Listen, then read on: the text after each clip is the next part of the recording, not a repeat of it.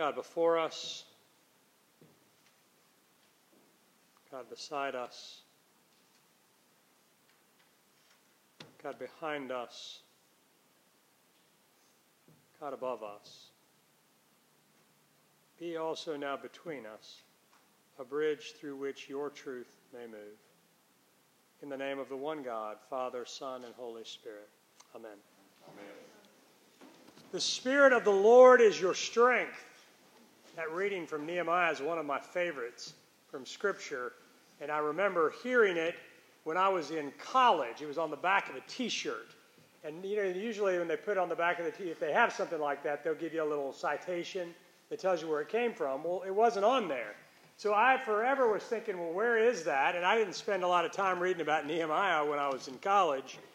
And so our bishop, Bishop Russell, was our curate. And finally I was asking Russell a question, and we found it.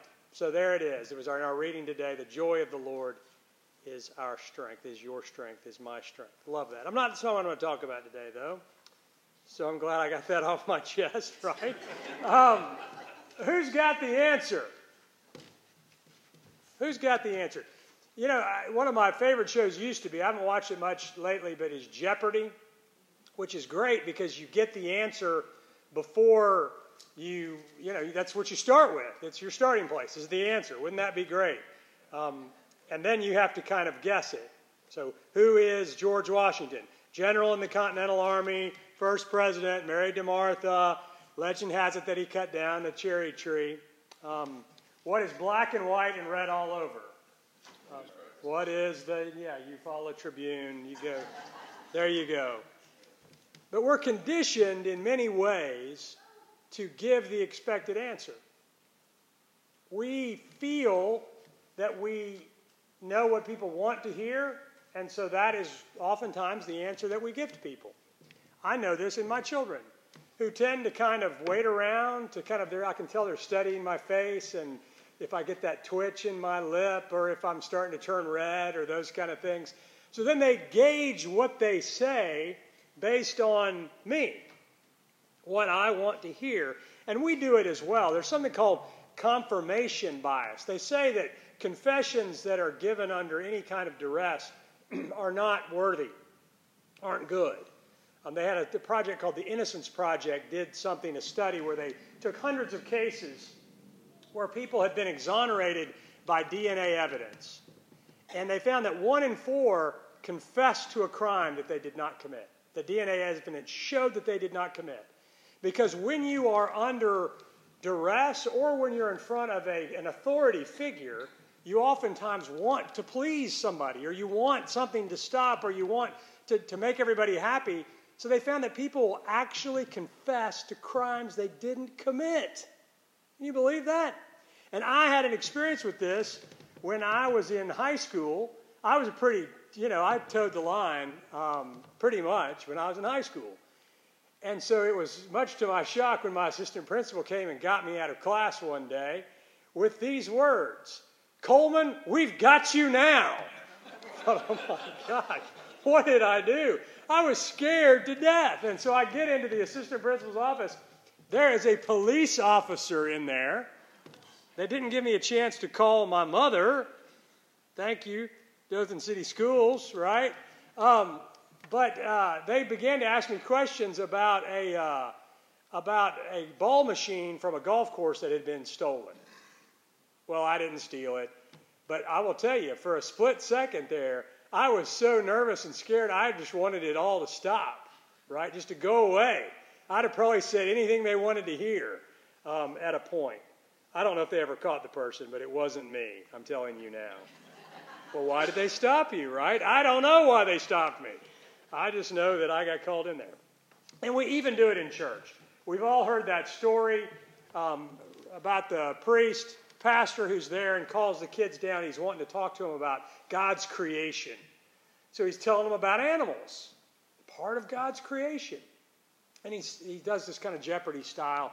Well, it's a little furry animal that lives in trees. He waited for an answer. Nothing came. He said, come on, guys. It's got a big old bushy tail. Climbs trees. No answer. said, it has kind of little buck teeth a little bit, big teeth, and a big bushy tail, and it has nuts, and it buries them sometimes. No answer. Then one of the kids raises his hands, and he says, Pastor, I know the answer is Jesus, but it sure sounds like a squirrel to me. So sometimes we even do it in church. We come in here and we think, well, the answer is automatically Jesus, or it's God, or that's what we've got to say. And then we miss God. We don't see God because we think we know where to find God, or we think we know what the answer is. And we go on about our lives missing it altogether. I want to talk a little bit about quantum entanglement, because I see a little thread of that running through it. Quantum theory is that level of science, it's subatomic particles where it goes beyond anything we can really, and certainly a layman like me can understand. Brad Moore, who is a nuclear scientist, was in the congregation at 8 o'clock, so I was a little nervous talking about this, because what do I know, right? But, and I was getting tickled throughout the service. Because I kept thinking, well, Gary laid an egg. Well, this is an egg, but it's not an egg, right? It's a photon. Let's pretend like it's a photon blown up like 1,000,000,000% or more. And so if you were to take a photon and you were to split it in half, Gary, I've broken your egg, we have two halves. And so automatically I would say, well, one is certainly independent of the other. It's totally separate.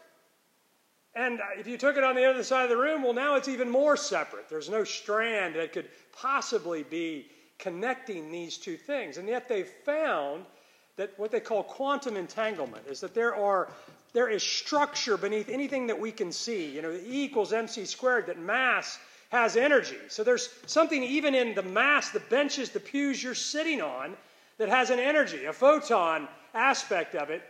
And they say that this photon that's been split, that if you were to say, are they separate? Well, yes, of course. It's what I expect you to say.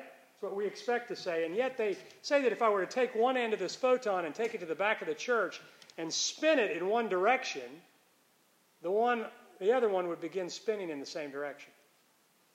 And it's not even that it's on the other side of the room. If I were to take this half of the photon and take it to China, or on the other side of the world, or in space for that matter, and begin to spin one side of the proton, the other would begin to spin at the same time in the same direction. There is something at a level that we cannot see, that we cannot comprehend in God's creation, that connects all things. Everything is connected. And the well-being of one particle depends on the well-being of another particle, and it responds in kind to that particle. Thomas Merton said, our true self is love and connectedness. Our false self is fear. It says something very important to us as human beings, that connection is the way that God's universe, even at the smallest level, was designed to be. And it says something important about our connection to each other and our connection to those that we cannot see. Right? Richard Rohr talks about this. Ed Bacon talks about it. Lots of people have talked about this. Have you ever gotten that inclination that you need to call somebody? That something's going on in their life, that it's been placed on your heart? And then you call them and they say, how did you know? There's a connection that we cannot know or cannot possibly understand, that our love is bound up in your love. And it's bound up in the love of those that we don't know, or that we may never know. Paul talks about this today in 1 Corinthians, and I love this. You remember last Sunday we talked about that church in Corinth that Paul went to, and they were having all these fights over, well, my gift is better than your gift, and your gift is better than my gift, and, well, why do you get so much more praise than I get? Does that sound familiar? We all do that. I do that, unfortunately. We do it in the church. And what that does is it begins to create division, right? We're made for connectedness. The universe is made for connectedness. We're bound up. That your gift is my gift and my gift is your gift. And yet we so many times don't see that reality. That's not the answer we're brought up to see, that separate is separate, right? I'm not connected to you. Why do you have what I don't have? That's not fair. I want mine. Where's mine? Your gift is better than my gift. That's not fair. I'm bitter. That makes me mad. Mom paid more attention than she did to me, to you. That's not fair. That's why I'm like I am, right? You think I'm passive aggressive? Well, it's Dad's fault.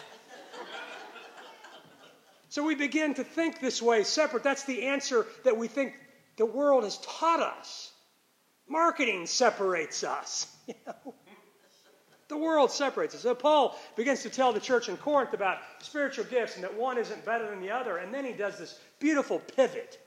He uses the example of the body, Christ's body. That one part of the body is more important than another part of the body. Right? In verses 15 and 16 he says, a foot would say, because I am not a hand, I do not belong to the body. That would not make it any less part of the body. And if the ear would say, because I am not an eye, I do not belong to the body, that would not make it any less a part of the body. And the most powerful part of all comes in verse 26. If one member suffers, all suffer together with it. If one member is honored, all rejoice together with it. Connection. We're made for it. And we're not just made for it with those that we see here. We're made for it for those on the other side of the world, for those that we may never know, because we are bound together in love, and one part is important for the other part.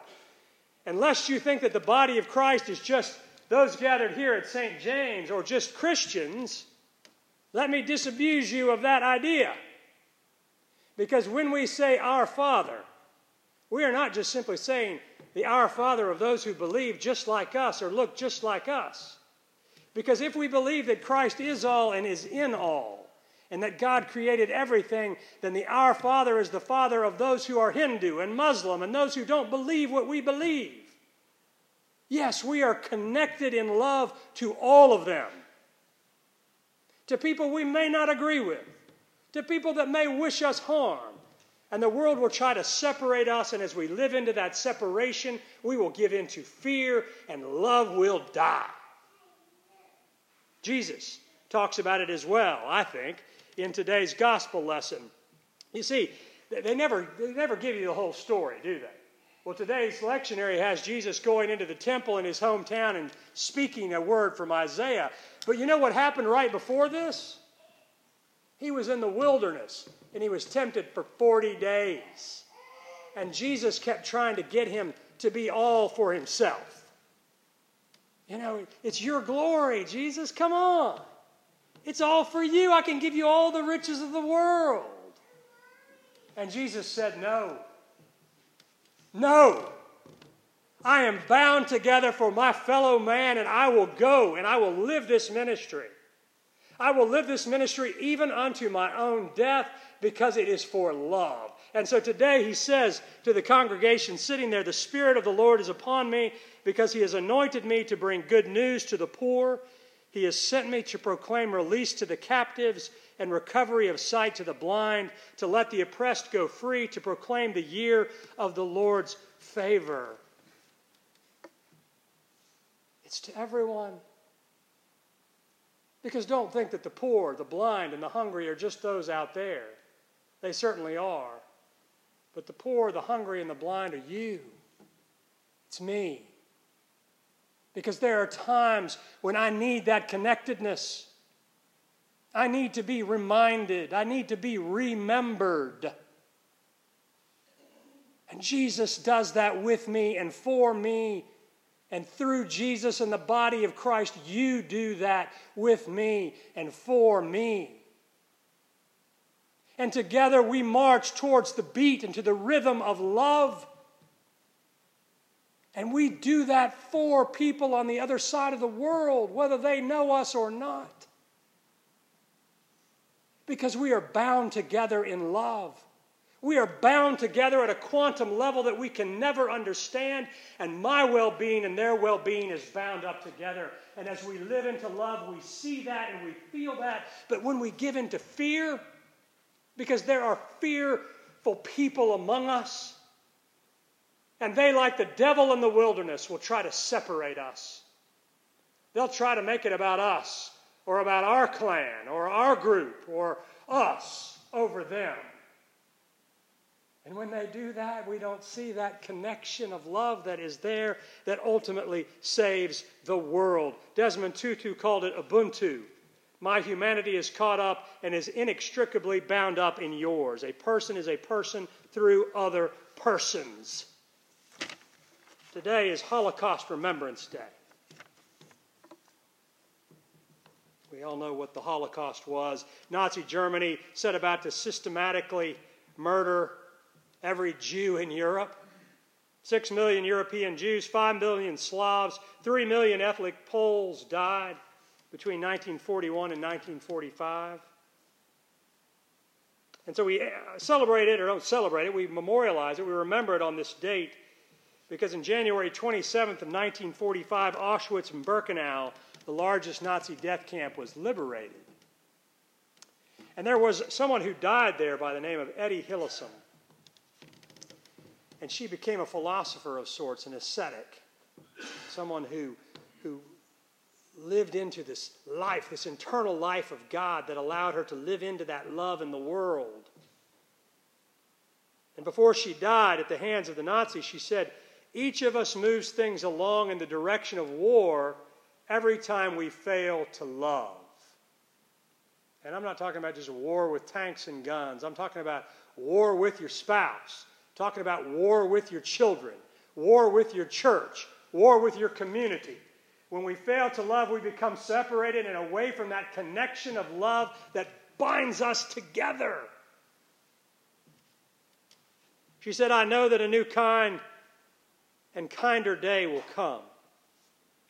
I would so much like to live on, if only to express all the love I carry within me, and there is only one way of preparing the new age, by living it even now in our hearts, even to my Nazi oppressors, even to those with dogs and with guns. Because my love will change you. It may not be something I can see, but at a quantum level, it will change the world, because your well-being is my well-being. Albert Einstein, the one who paved the way to quantum theory himself, said, strange is our situation here on earth. Each of us comes for a short visit, not knowing why, yet sometimes seeming to divine a purpose. From the standpoint of daily life, however, there is one thing we do know, that man is here for the sake of other men, above all for those upon whose smiles and well-being our own happiness depends.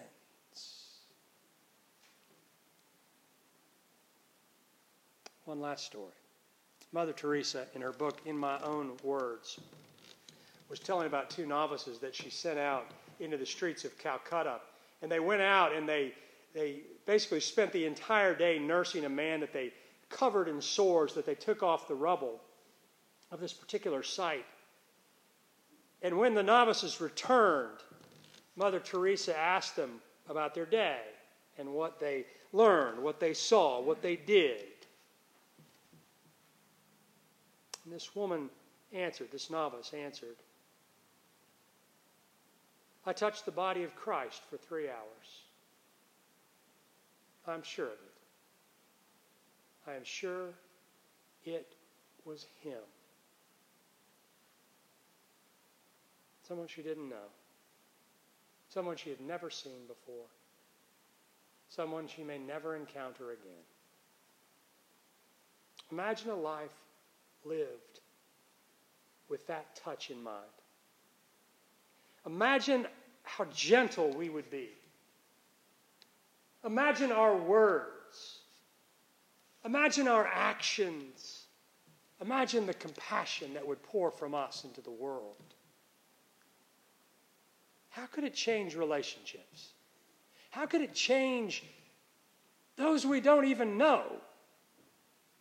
those we may never know, those with whom we disagree, those who wish us harm.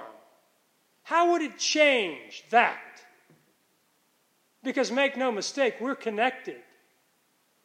We're connected by our Father, who art in heaven and who art everywhere that we go, is in everything that we say, is in everything that we do. I want you to do something for me now. I want you to reach out and I want you to grab the hand of the person next to you. And if you are by yourself, somebody go and stand next to them. Grab the hand of the person next to you. All right, I see somebody back there. Sir, grab it. Somebody needs to go grab this gentleman's hand back there. There we go. We got it. I want you to feel that touch.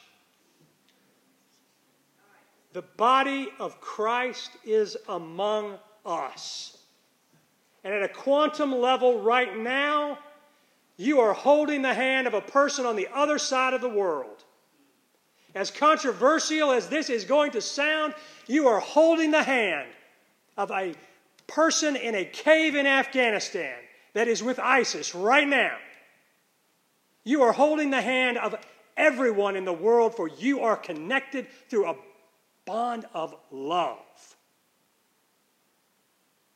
And it reaches out, and it touches us, and it touches them, and it touches the sorrows of this world. It touches those broken places in each and every one of us.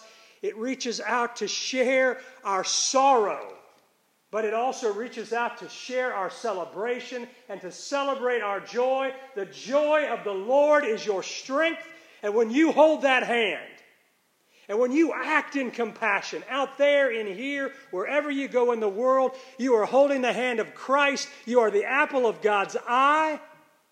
And the joy of the Lord is upon you and with you and through you. It moves into the world. Can I get an amen? Amen. I heard Ed Bacon say that the other day, and I loved it so much. I love that man. He was talking about a lot of this. Can I get an amen? Amen. Feel the hand in yours. The holiness of touch. This, my friends, this is the body of Jesus the Christ. Amen.